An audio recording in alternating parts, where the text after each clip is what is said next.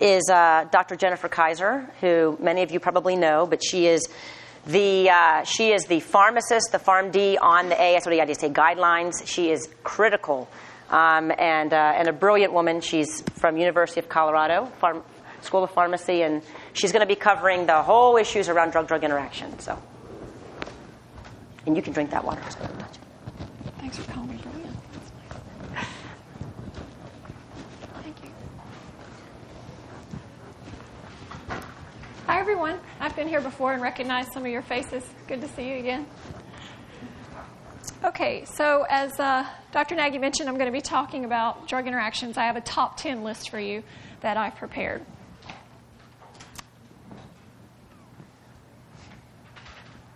Got me? Thanks. Okay, so here are my disclosures. And then at the conclusion of this, I'd like you to be able to recognize therapeutic classes of drugs with the potential for interaction with Hep C therapies, to identify reliable resources that you can use to look up drug interactions, because it's not possible for us to remember all of them, and then to develop a plan for managing interactions.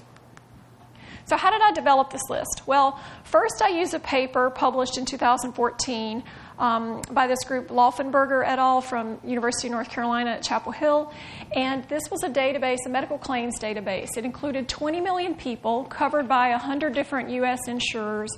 They identified about 53,000 of those patients that had hepatitis C and had gotten some type of prescription medication benefit. Among these 53,000 people, they had about an average of 10 prescriptions each, so a lot of medication use here. And I used this cohort to look at the medications that were most commonly used in this group, but also the concomitant diseases that these individuals had and the medications that would fall into that category. And then some of the interactions I'm going to cover are not interactions you're going to see very frequently, but they're really clinically important. Okay, so just as a refresher, I won't do much pharmacology because I know your eyes will glaze over and I'll lose you. But pharmacokinetic interactions are interactions that result in a change in the serum or plasma concentrations of a drug. These can happen at the level of drug absorption, distribution, metabolism, or elimination. And then we have pharmacodynamic interactions. So for the pharmacodynamic interactions, they don't result in a change in the plasma concentrations of the drug, but there's some type of additive, synergistic, or antagonistic effect. And I'll show you at least one interaction today that's a pharmacodynamic in nature. Okay, so who's heard of cytochrome P450 enzymes? That's good. We've been studying them since the 1950s. At least half of FDA-approved medications are metabolized by CYP3A4. This is present in the gut. It's present in the liver. 2D6, 2C9, 2C19 also play important roles as well. And these enzymes can be inhibited or induced, and so that's going to impact the pharmacokinetics of substrates for those enzymes. Okay, who's heard of drug transporters? They don't get as much press, most likely because we didn't have the analytical techniques to study these transporters until the early 90s. But the interactions that occur at the level of drug transporters are no less important than those that occur via cytochrome P450 pathways. So there are thousands of transporters. Uptake transporters that take things up, and then efflux transporters that pump things out. But there are some of relevance for Hep C treatment I want to bring to your attention. So the first is OAT-P1B1. This is an uptake transporter responsible for taking substances from the plasma and bringing it into, or from the blood into the liver. And then there are efflux transporters that we'll hear about, BCRP and PGP, that are responsible for taking substances from within a cell and pumping them out for elimination. And just as with the enzymes, these transporters can be inhibited or induced, and when this occurs, you then have a resulting interaction. So for every drug we use, that drug is going to have a therapeutic range. This is a range of concentrations that balances what we want to happen, the desired effect, with the undesired effects, or the toxicities. And where an individual falls in this therapeutic range is a function of several intrinsic and extrinsic factors. So the intrinsic factors are things we can't do much about: age, weight, race, organ function, genetics. Extrinsic factors like food can influence PK and where someone ends up on this curve, and drug interactions, the topic of this discussion. Now, obviously, if a drug has a very wide therapeutic range, then you're going to have a big interaction to see a clinical result. Most of our DAAs have a wide therapeutic range, so that's beneficial. You'd have to have a big change in concentrations to see any reduced efficacy or more toxicities. However, a lot of the medications that we use with DAAs may have a more narrow therapeutic range, and so that's when the drug interactions are more likely to occur. Okay, you survived the pharmacology aspects. Let's get to the top 10 list, okay? So interaction number 10 is with amiodarone. So there have been serious life-threatening cases of symptomatic bradycardia and at least one case of fatal cardiac arrest with the combination of sofosbuvir and amiodarone. And it is sofosbuvir that's the common denominator here because there were, of the 9 original cases, 3 of them were on ledipasvir sofosbuvir, 5 on softiclatosphere, and 1 on cimeprevir sofosbuvir. So all of the patients were on sofosbuvir. Now, there was a paper that came out that suggested, well, perhaps this is some type of pharmacokinetic interaction that we weren't expecting. Maybe it's protein binding. Maybe it's a transporter-mediated interaction. But some recent data suggests this is not a pharmacokinetic interaction. At least in guinea pigs and rhesus monkeys, they did not see any difference in the amiodarone or sofosbuvir concentrations when these drugs were given together versus alone. So instead, this interaction appears to be pharmacodynamic. It's hypothesized that sofosbuvir is either somehow inhibiting a calcium transporter or it's disrupting intracellular calcium handling. The mechanism is still not completely worked out, but this is what we think is happening. It appears to be an effect on the SA node automaticity with some later effects on AV node conduction. And there are conflicting data on the contribution of other DAAs to this effect. And some of the conflicting data is because they've used different concentrations of the other DAAs. So because of this, we recommend that you avoid, if possible, amiodarone during Hep C treatment. But most patients are on amiodarone because they don't have any other option. If you have structural heart disease, you have to be on amiodarone. So the recommendation is then to admit these patients for the first 48 hours after initiating sofosbuvir-based Hep C treatment, and then do daily heart rate monitoring for 2 weeks thereafter. Okay, so number 9 on my list is hormonal contraceptives. So as Dr. Sag mentioned, there are a lot of younger people now that end up with Hep C, driven by the heroin epidemic. In young women of childbearing potential, one study estimated there's been a 22% increase between 2011 and 2014 in the incidence of Hep C in young women of childbearing potential. Now, there are a lot of hormonal contraceptive options these days. You, of course, have your oral pills. They can be progestin only or a combination of ethinyl estradiol and a progestin. You have a patch. You have a ring. You have injectables. You have progestin only containing implants. There's also an IUD, one that contains a hormonal contraceptive, levonorgestrel. I have crossed this out not because it's not a good contraceptive method. It is actually preferred according to guidelines. But I've crossed it out because it doesn't participate in drug-drug interactions because the delivery of the progestin is local rather than systemic. So this is an option for any DAA treatment. So what are the data on use of DAAs with contraceptive hormones? Well, I have not included cimeprevir declatosphere in my presentation today because we're just not seeing the use of it much more in Colorado. Can you raise your hand if you're still using cimeprevir declatosphere? Okay, good. Then one of you. Okay. Well, then we can talk later if there's a class here that I need to cover drug interaction potential. Which drug are you still using?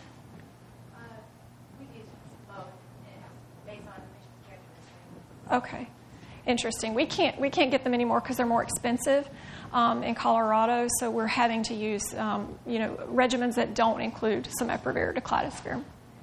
So we can talk later if you have specific interaction questions. But all of the DAAs have been studied with some form of oral contraceptive medication. And the data suggests that elbasvir, grazoprevir, ledipasvir, sofosbuvir, and sofosbuvir valpatisvir are fine with any of our hormonal contraceptive options. However, there is some caution that needs to be exercised with PROD. So PROD was studied with 3 different hormonal contraceptive options. It was studied with norethindrone only. It was also studied with ethinyl estradiol, norethindrone, and then ethinyl estradiol and norgestimate.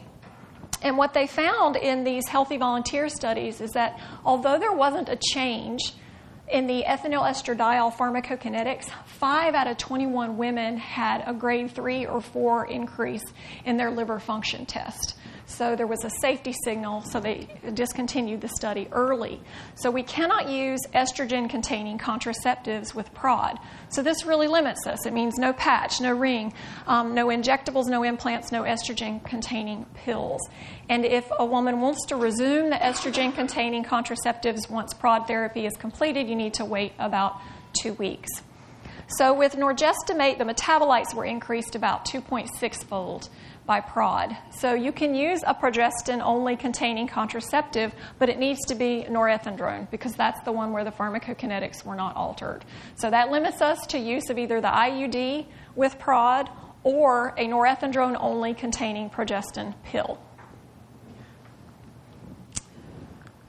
Okay, number 8 on my list was immunosuppressants. So this table comes from the AASLD IDSA guidelines. And you'll notice in green, these are interactions where there is no a priori dose adjustment necessary for the cyclosporin or tacrolimus. The gray is when we have no data, but we don't expect an interaction. Yellow, there is an interaction, and a dose reduction of the cyclosporin and tacrolimus is necessary. And red is the one situation where we have a contraindication with elbasvir, grazoprevir, and cyclosporin. So let's talk for a minute about PROD. With PROD, you need to reduce the cyclosporin and tacrolimus with the initiation of this therapy. And there's some really nice modeling data from AbbVie on what the appropriate dose reduction should be, at least as a starting point. And they have studied successfully these altered doses in the CORAL-1 study, which included 34 patients post-transplant. With elbasvir, grazoprevir, so cyclosporin inhibits P1B1 and 3A. So you have a big increase in grazoprevir concentrations, and so this particular therapy is contraindicated. So even for DAAs where no a priori dose adjustment is necessary, you still have to monitor these patients.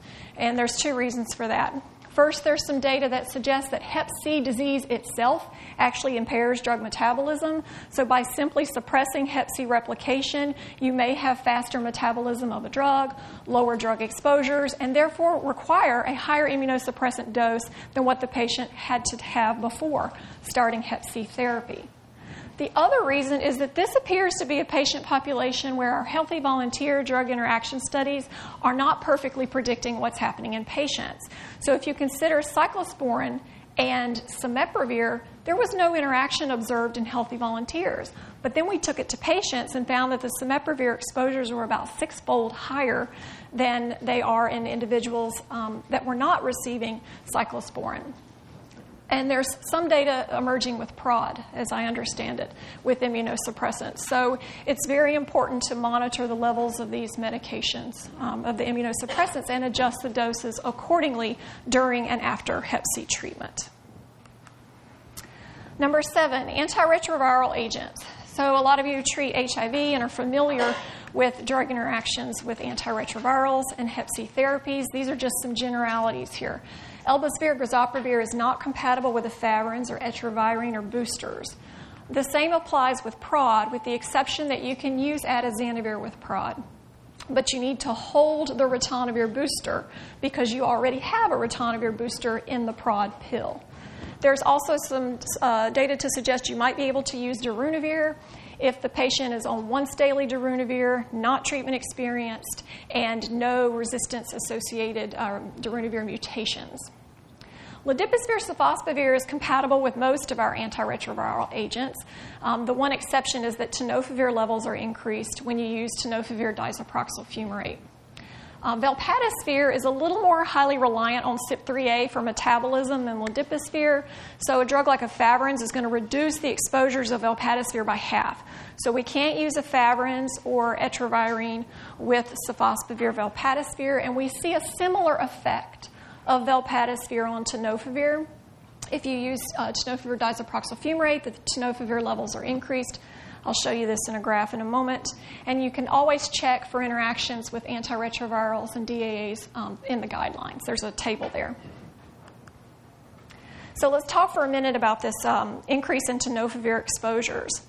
So we know that when you add ledipasvir/sofosbuvir, you get about a doubling in tenofovir levels in patients who are on efavirenz and about a 40% increase in tenofovir levels in patients who are on rilpivirine that initiate ledipasvir/sofosbuvir. But this isn't a big deal. And the reason it's not that big a deal is because now the exposures are simply in the range of what we typically see in HIV-infected individuals who are on ritonavir-boosted atazanavir and ritonavir-boosted darunavir with TDF. We have a lot of safety data with this combination. The problem occurs when you have patients on a booster with TDF and you initiate ledipasvir/sofosbuvir because now their tenofovir exposures may exceed the range for which we have established renal safety data. So the guidelines currently recommend that we avoid boosted regimens with TDF in individuals that have a creatinine clearance less than 60 or in those that are on boosting agents. One alternative may be to switch the TDF to TAF. So TAF, there's less tenofovir in the plasma with this form of the medication. It has about a 90% lower circulating plasma levels compared with TDF, which is almost all converted to tenofovir. Both the TAF and the tenofovir can ultimately form the active form of this drug, which is tenofovir diphosphate. Also, TAF does not appear to be a substrate for the renal uptake transporter OAT1, which is the transporter that mediates the renal toxicity of tenofovir. So this is good news for use of this potential medication as an alternative to TDF. So just for completeness, I've included this little decision tree. This is what antiretroviral regimen your patient is on and what your DAA options are based on the patient's renal function and also whether or not they are on tenofovir. I'm not going to go through it, but I did want to include it so that you had it as a reference. Number 6 on my list is statins. So anytime you have a patient on a statin and you are initiating Hep C treatment, you need to screen for drug interactions because there are interactions with statins in every DAA. And that's because with statins, they can participate in both transporter-mediated and potentially cytochrome P450-mediated interactions. So pravastatin is a drug that they often use to determine a DAA's effect on OP1B1. So if pravastatin levels are increased, you say, okay, my drug is an inhibitor of OP1B1. Rosuvastatin is a substrate for both OP1B1 and BCRP. But if a DAA raises the rosuvastatin levels by a significant extent, then that drug is a pretty potent BCRP inhibitor. And a lot of DAAs inhibit BCRP. Several statins also rely on CYP3A for their metabolism. Simvastatin and lovastatin are highly reliant on CYP3A for their metabolism. Atorvastatin is also metabolized by CYP3A, but to a lesser extent. So here are some interaction data and dosing recommendations with DAAs and statins. So you'll see that most of them require either a dose reduction or potentially increased monitoring. There are some contraindications with PROD. So this is the only one that has a contraindication. I'll point out one thing I have different here than what's in the guidelines. The package prescribing information for ledipasvir/sofosbuvir. So the package insert says that they do not recommend to use rosuvastatin with ledipasvir/sofosbuvir. But the drug interaction study was actually performed with ledipasvir and an investigational Hep C protease inhibitor. So I think that the reason we saw such a large increase in rosuvastatin exposures was actually due to that Hep C protease inhibitor, not ledipasvir. I expect that the increase is similar to what we see with valpatisvir. So rosuvastatin is an option, I believe, with all DAA therapies. You just need to use the lowest dose. Pravastatin is also an option with all DAAs. So number 5 on my list is antihypertensives. So about 50% of patients in the Laufenberger study had high blood pressure. And so some generalities about antihypertensive interactions. We typically don't have to worry about ACE inhibitors or diuretics. Carvedilol and nebivolol are the beta blockers that are metabolized to some extent by CYP3A4, so you may have to consider the potential for interactions with these two. There is a contribution of CYP3A to irbesartan and losartan. And calcium channel blockers, a little light should always go off in your head, just like with statins, that you should look for the potential for drug interactions with this class as well. So here were the antihypertensive medications that were most commonly used in the Laufenberger database trial. And you'll see that hydrochlorothiazide, lisinopril, metoprolol can be used with all the DAAs. There's about a 42% increase in furosemide trough due to UGT1A1 inhibition by PROD. So you could consider a reduction of the furosemide dose. Amlodipine requires monitoring with all of our therapies, and you may need to consider a dose reduction with PROD because the AUC was increased about 2.6-fold. Number 4 on my list was benzos, anxiolytics, sedative hypnotics. So these medications were used by about 40% of patients in the Laufenberger study. Zolpidem was used by 14% of the patients. And so you'll see that, fortunately, this class doesn't have an enormous potential for interaction. You may need to reduce the alprazolam dose or do some increased monitoring with lorazepam and diazepam with PROD. In a Dutch study, benzos were the most commonly used medication in Hep C infected individuals. Number 3 on my list is gastric acid modifiers. So the absorption of ledipasvir and velpatasvir is pH dependent. Now, there are conflicting data on whether or not the PPI use actually compromises SVR rates. In the Hep C target trial, they found that individuals on a PPI, not on a PPI, had 2.5 times higher odds of achieving SVR versus those that were on a PPI. But the TRIO study found that once daily PPI use was not associated with SVR. They did find a signal in univariate analysis among people using twice daily PPIs and SVR, but once they propensity matched the subjects on other characteristics, this statistically significant difference was no longer detected.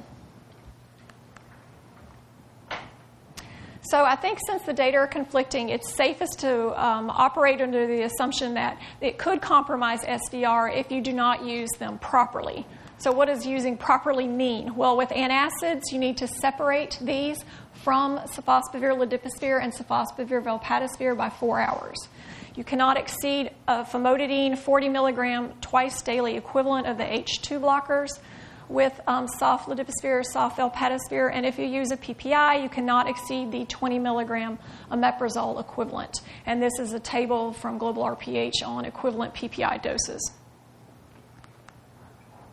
If you use a PPI, the temporal separation issue is very important, or the timing around when you give these. So with ledipasvir, sofosbuvir, you have to give the proton pump inhibitor simultaneously with the ledipasvir, sofosbuvir in the fasted state. This is a difficult concept for patients to grasp and to consistently remember, so you have to continually educate them on this. With Sofvel, however, the recommendations are different. So with this medication, you're supposed to take it with food 4 hours prior to the PPI. So the timing around this is really critical. Number 2 on my list is antidepressants. So about 40% of patients in the Laufenberger study were taking some form of antidepressant. Our go-to drug for Hep C patients tends to be escitalopram, and that SSRI is just fine with all of our DAA therapies. A few of the medications, for instance, trazodone, may require a dose reduction with PROD, and a few of them may require monitoring, but no a priori dose adjustment.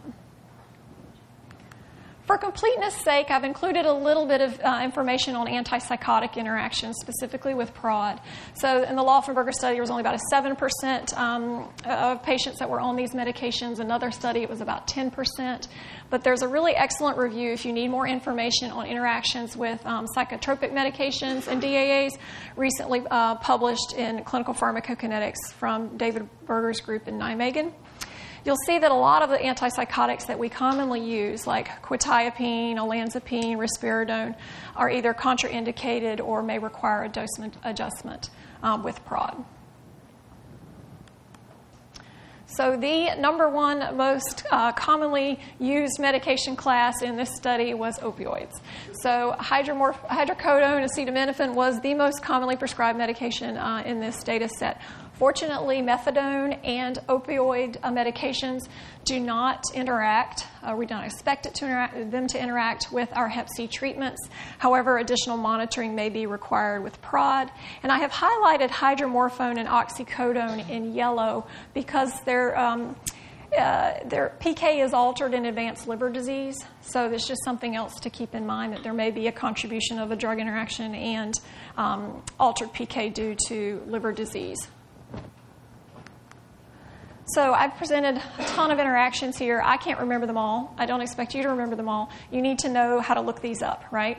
I use the university and trust the University of Liverpool website for drug interactions. It's updated regularly, and they welcome feedback. So if I ever find something that I'm, unsure of, or why didn't you include this, then I email them and let them know, and they appreciate it. If it's antiretroviral specific interactions, I mentioned there's a table in the AASLD IDSA guidelines. And for those of you who treat HIV and are used to using the DHHS guidelines, there's also interaction information there. So in summary, I think drug interactions are a really important consideration in the treatment of hepatitis C. And most of our current therapies have really well-defined pharmacology, and we know a lot about their interaction potential, but you still need a systematic approach for identifying and managing drug interactions when they occur. Okay, and I think I have time now for questions.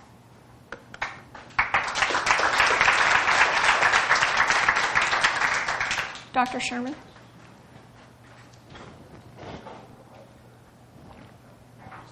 Go ahead and start, and I'll get the mic to you. So, in patients with advanced liver disease, one of the things that we do is put patients on a non-selective beta blocker.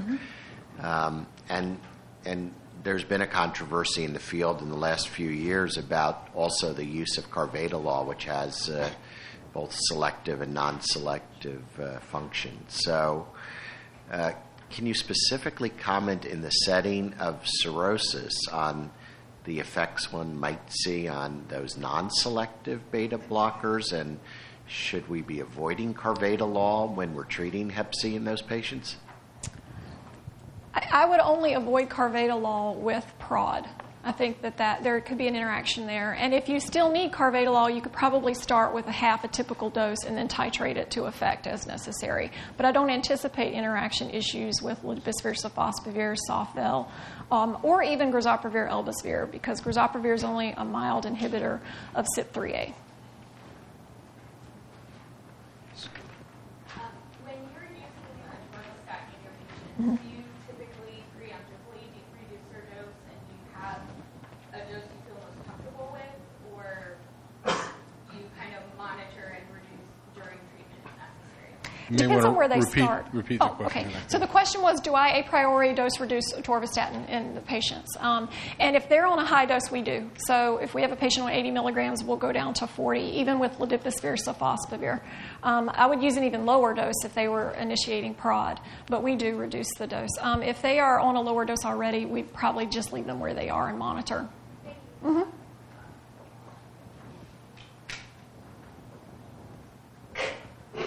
Yes. All right, thanks. This has been a really wonderful presentation. Thank you very much.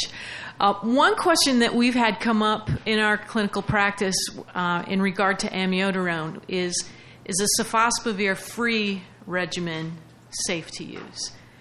And in looking, so I'd like your answer to that. But what I could find was that even grazoprevir, in theory, can still boost amiodarone, and so we don't really have any information about that. Is that what you have as well? Yeah, so there's a potential for an interaction. I don't believe it's necessarily this same pharmacodynamic interaction. The possibility for an interaction is that grazoprevir, as I mentioned, is a mild inhibitor of CYP3A, and amiodarone is a substrate for CYP3A. So you could have an increase in the amiodarone concentrations with that combination. But we don't have data as to whether some of these other medications actually cause the same effect as sofosbuvir on the heart. That part we don't know. So I think the most prudent thing to do, I would use grazoprevir and elbasvir with the amiodarone if I had to, to because it's safer than a sofosbuvir-based therapy. But I would follow the same guidelines for monitoring. I actually, if you could admit them for 2 days and monitor their heart rate and then send them out and have them do daily heart rate monitoring themselves for 2 weeks, that's a super cautious approach, but probably the right one because we just don't know. So what I think I'll do, Ken, if you don't mind, come down with the speakers from this morning, kind of all come up front, so we have about 10 or so, 15 minutes just to have open Q&A for everyone. But I'll let Suzanne ask the first. Yeah, I was going to add to that. So there have been now some animal studies, two in particular. One was presented at EASL as a poster, and then there was one just published that was an animal study in rhesus monkeys and guinea pigs.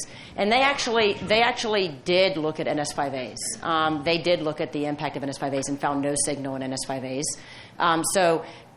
They did not look at NS3 for protease inhibitors that I'm aware of, but at least from the NS5A perspective, this signal that's going on around nukes or around SOF in particular is not showing up in that study for NS5As. And in fact, that same group also looked at another nuke that they have internal, and that also did not have the same signal.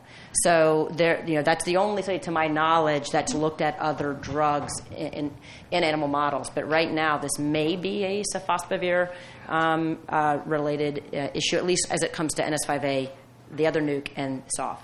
So the Lou group, Gilead, that presented that poster at EASL, they did find that it was worse when you used sofosbuvir and declarasphere together. But the critique from the group, the paper that just published in Hepatology, was that they used too much declarasphere. So they used, there's no protein binding in that model, so they used declarasphere concentrations that would have been 100 to 1,000-fold greater than what we see in clinical practice, so they didn't trust that their result necessarily that declarasphere augmented this effect. So, but that's why I said the data are kind of conflicting, because one study said we found something, and then this better study, honestly, the one that was published in Hepatology in the rhesus monkeys and the guinea pigs, suggested no effect of declarasphere. And with regard to the nukes they studied, the 3682 didn't show an effect, but they did have some other nuke on the shelf that they studied that did have an effect. So it's kind of interesting to figure out what it is about these compounds that is causing this either altered calcium handling in the cell or inhibition of a calcium transporter. It's a lot we still need to learn. So any questions for any of the speakers from this morning? I guess now's a good time to kind of wrap that up. Can I take over the feedback? Yeah, okay. Sorry. I wanted to ask Suzanne a question, and this is maybe more of opinion, but in the context of the salvage regimens being so hard to get your hands on, if you're treating somebody and they do not have good compliance, do you think that as far as the risks for developing resistance, is it better to stop cleanly in the middle or let them go to the end and see how well they do? That is a great question, and that is clearly going to be opinion-driven. It'd be great to get a show of hands. So I can tell you that. I was just talking to the other faculty members. I mean, we may well have the worst case of adherence in one of our patients at the VA that I literally saw in clinic yesterday morning, who is a decompensated cirrhotic.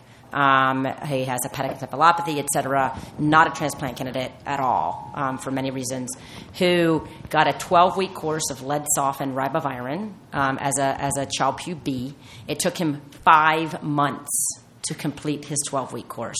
My take on that was this. Because our pharmacist, who is the pharmacist that we work with at the VA, is fantastic. And the whole team was, why don't we just pull the plug? Well, my thought was, look, he's not getting another course of therapy.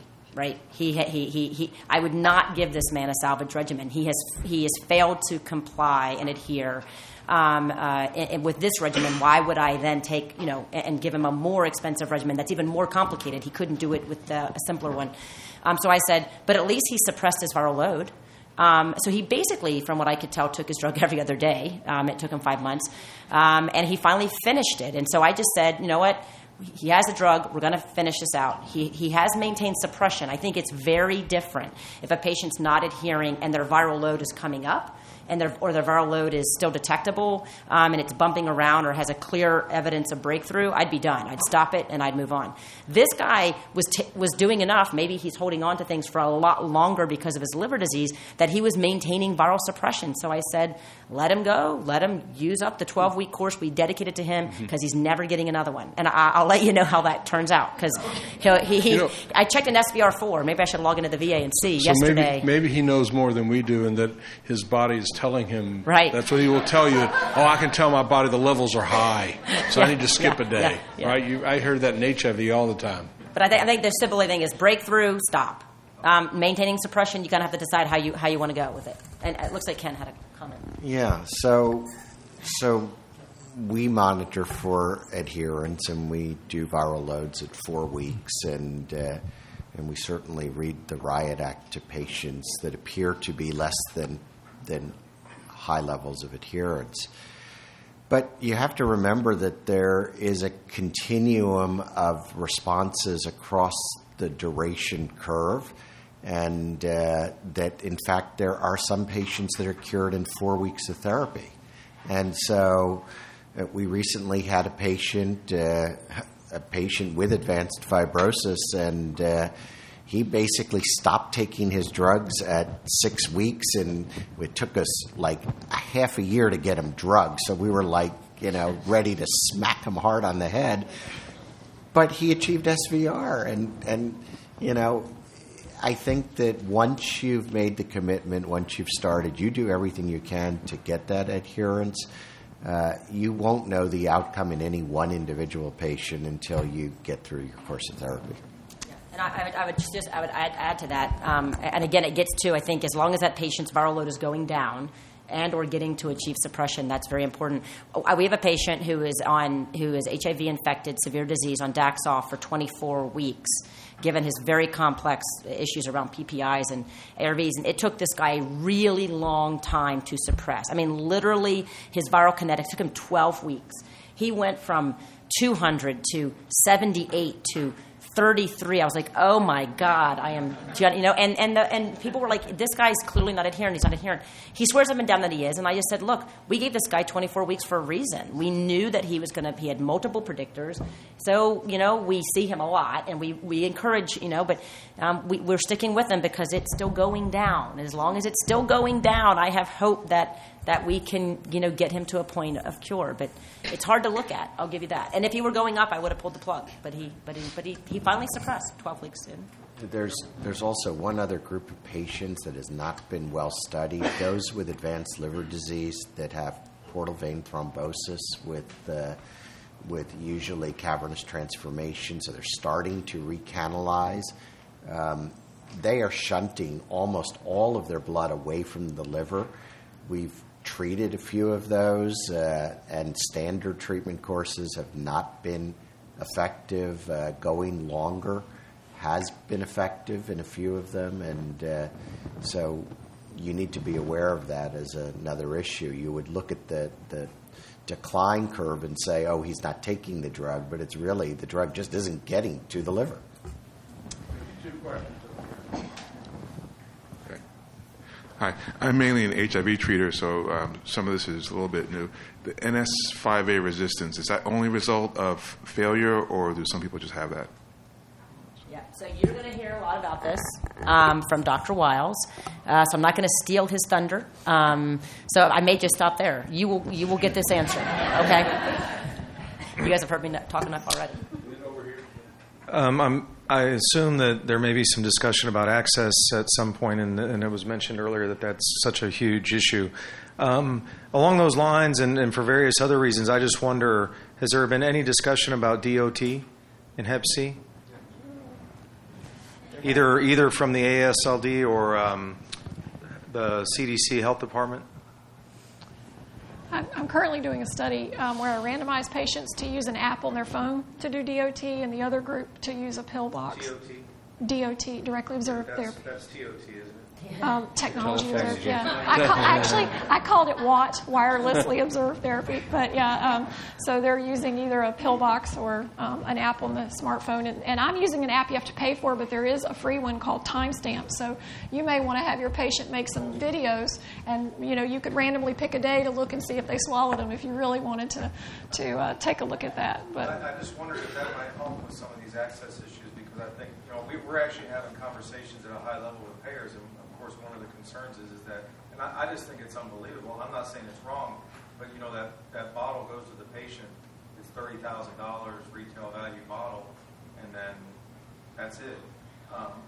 And of course we have the model in TV, and I also wondered along the same lines about the 4-week check. The viral load. And we don't, in our area, I don't think many people are doing that. We're doing it with partially the hopes that in good faith we'll be able to show the payer that the patient and us both are trying to do everything we can to use that resource wisely and show that we're doing that.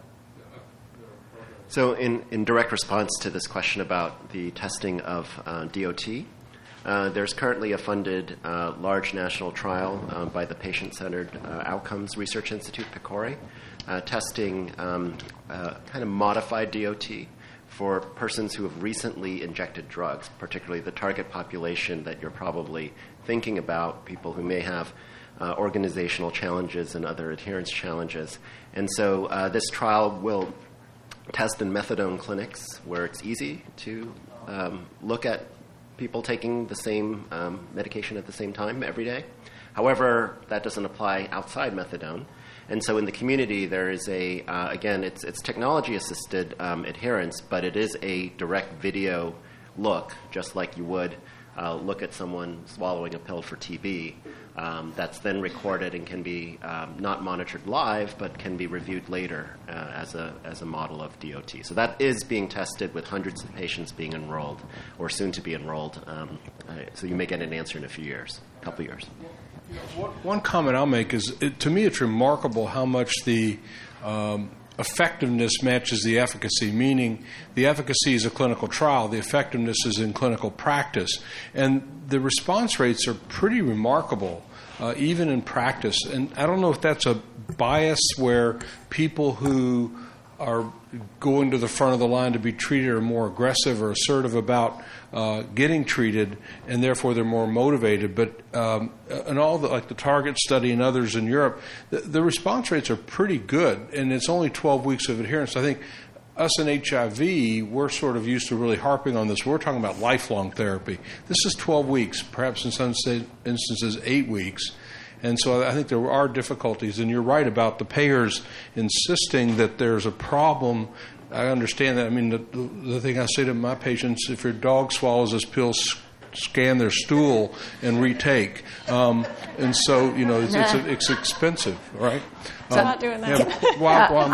I'm gonna add to that really quickly that all of those groups. So TRIO has the Gecko has also looked at this, not to toot our own horn on the guidelines, but it is very clear that if you look at whether treatment for Hep C is given per guidelines versus not per guidelines, there is a difference in SVR. There are people who don't follow our guidelines. If you treat per guidelines, you do better, and I think that's actually a really important point.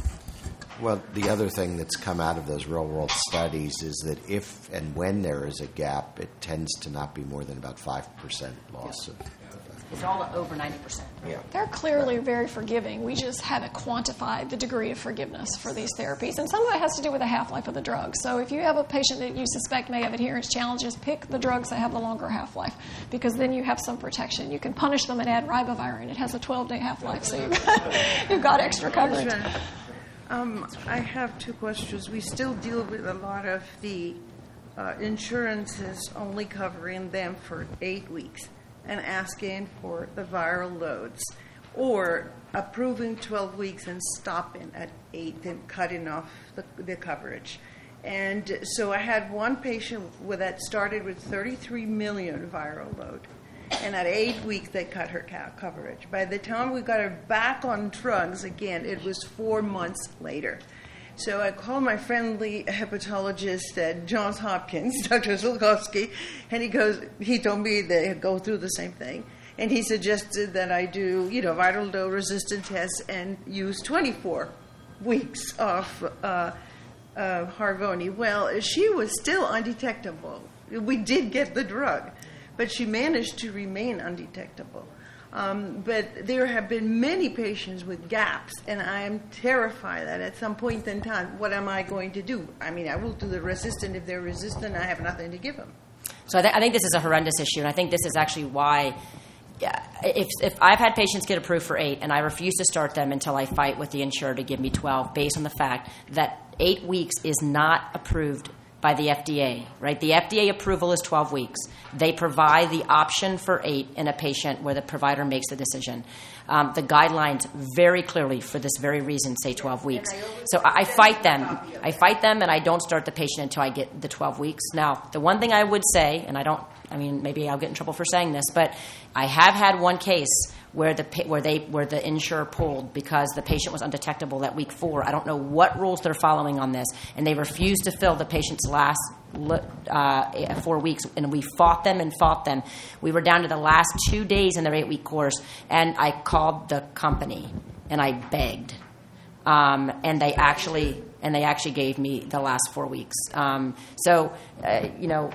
of what all these companies' patient assistance programs are, usually they will listen to a plea where you are just stuck. Sometimes it's hard to get to a person, right? Right. I spent 2 hours and 47 minutes on the phone. Are we going to have soon enough real guidelines saying yes, we have proof that this works, so this mess? Right. I think the problem is the guidelines have come out as hard as we can and provide as much guidance as we can about this. And I think ultimately my recommendation, I'd love to hear what other folks say, is that if you want 12 and you need 12 is to wait until you can get 12 before you start. Otherwise, you're going to be stuck. So we have time for about 2 more questions, and I'll go here and there, and I have one in my hand. Yeah. I'm an OBGYN, and sometimes I have hepatologists or other people ask me questions about what to do with a patient that's on therapy that has a positive pregnancy test, and I wondered if you had any thoughts about that. They're already on treatment. Right, on treatment. What are they on treatment with? Usually Okay, so there is a study of that in pregnant women. I think the data are forthcoming here shortly, but that would be the best choice for a patient of childbearing potential. If in the event that they did become pregnant, then you've got the appropriate therapy. With the caveat that if ribavirin was part of the regimen, it is severely teratogenic, and you need to have appropriate counseling of the management of pregnancy. That's it. By the way, that ribavirin question, I think, is one of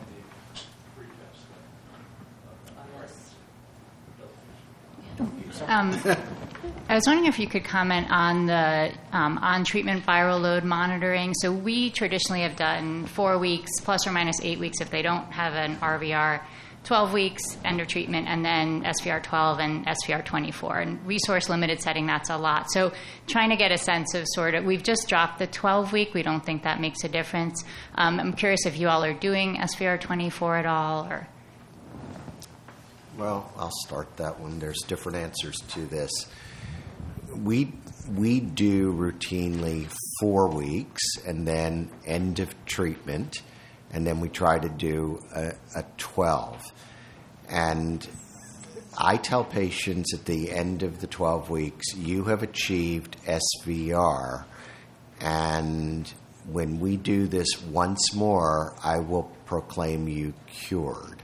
Now, there's nothing about that in the guidelines, but it goes to the issue that commercial labs are still wrong between 4 and as high as 6 to 8% of the time.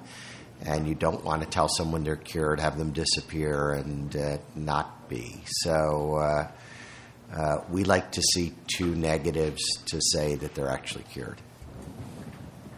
Yeah, and so I think monitoring initially for adherence is really important. I do think in the resource-limited setting, it's pretty easy to argue that if you know the patient's taking the drug, you really don't need to do this, right? As opposed to the old days where there was a lot of viral breakthrough with the first kind of PI plus PEG riba, and you made decisions based on, that's no longer the point. So it really is strictly for monitoring. So I practice outside the guidelines. I actually do a week 2 because it takes 10 days for my lab to get me a hep CRNA. So if I do a week 4, by the time it's back, my patient's halfway through therapy, and if I have an adherence problem at that point that they're not kind of being forthcoming about, then the cat's kind of out of the bag.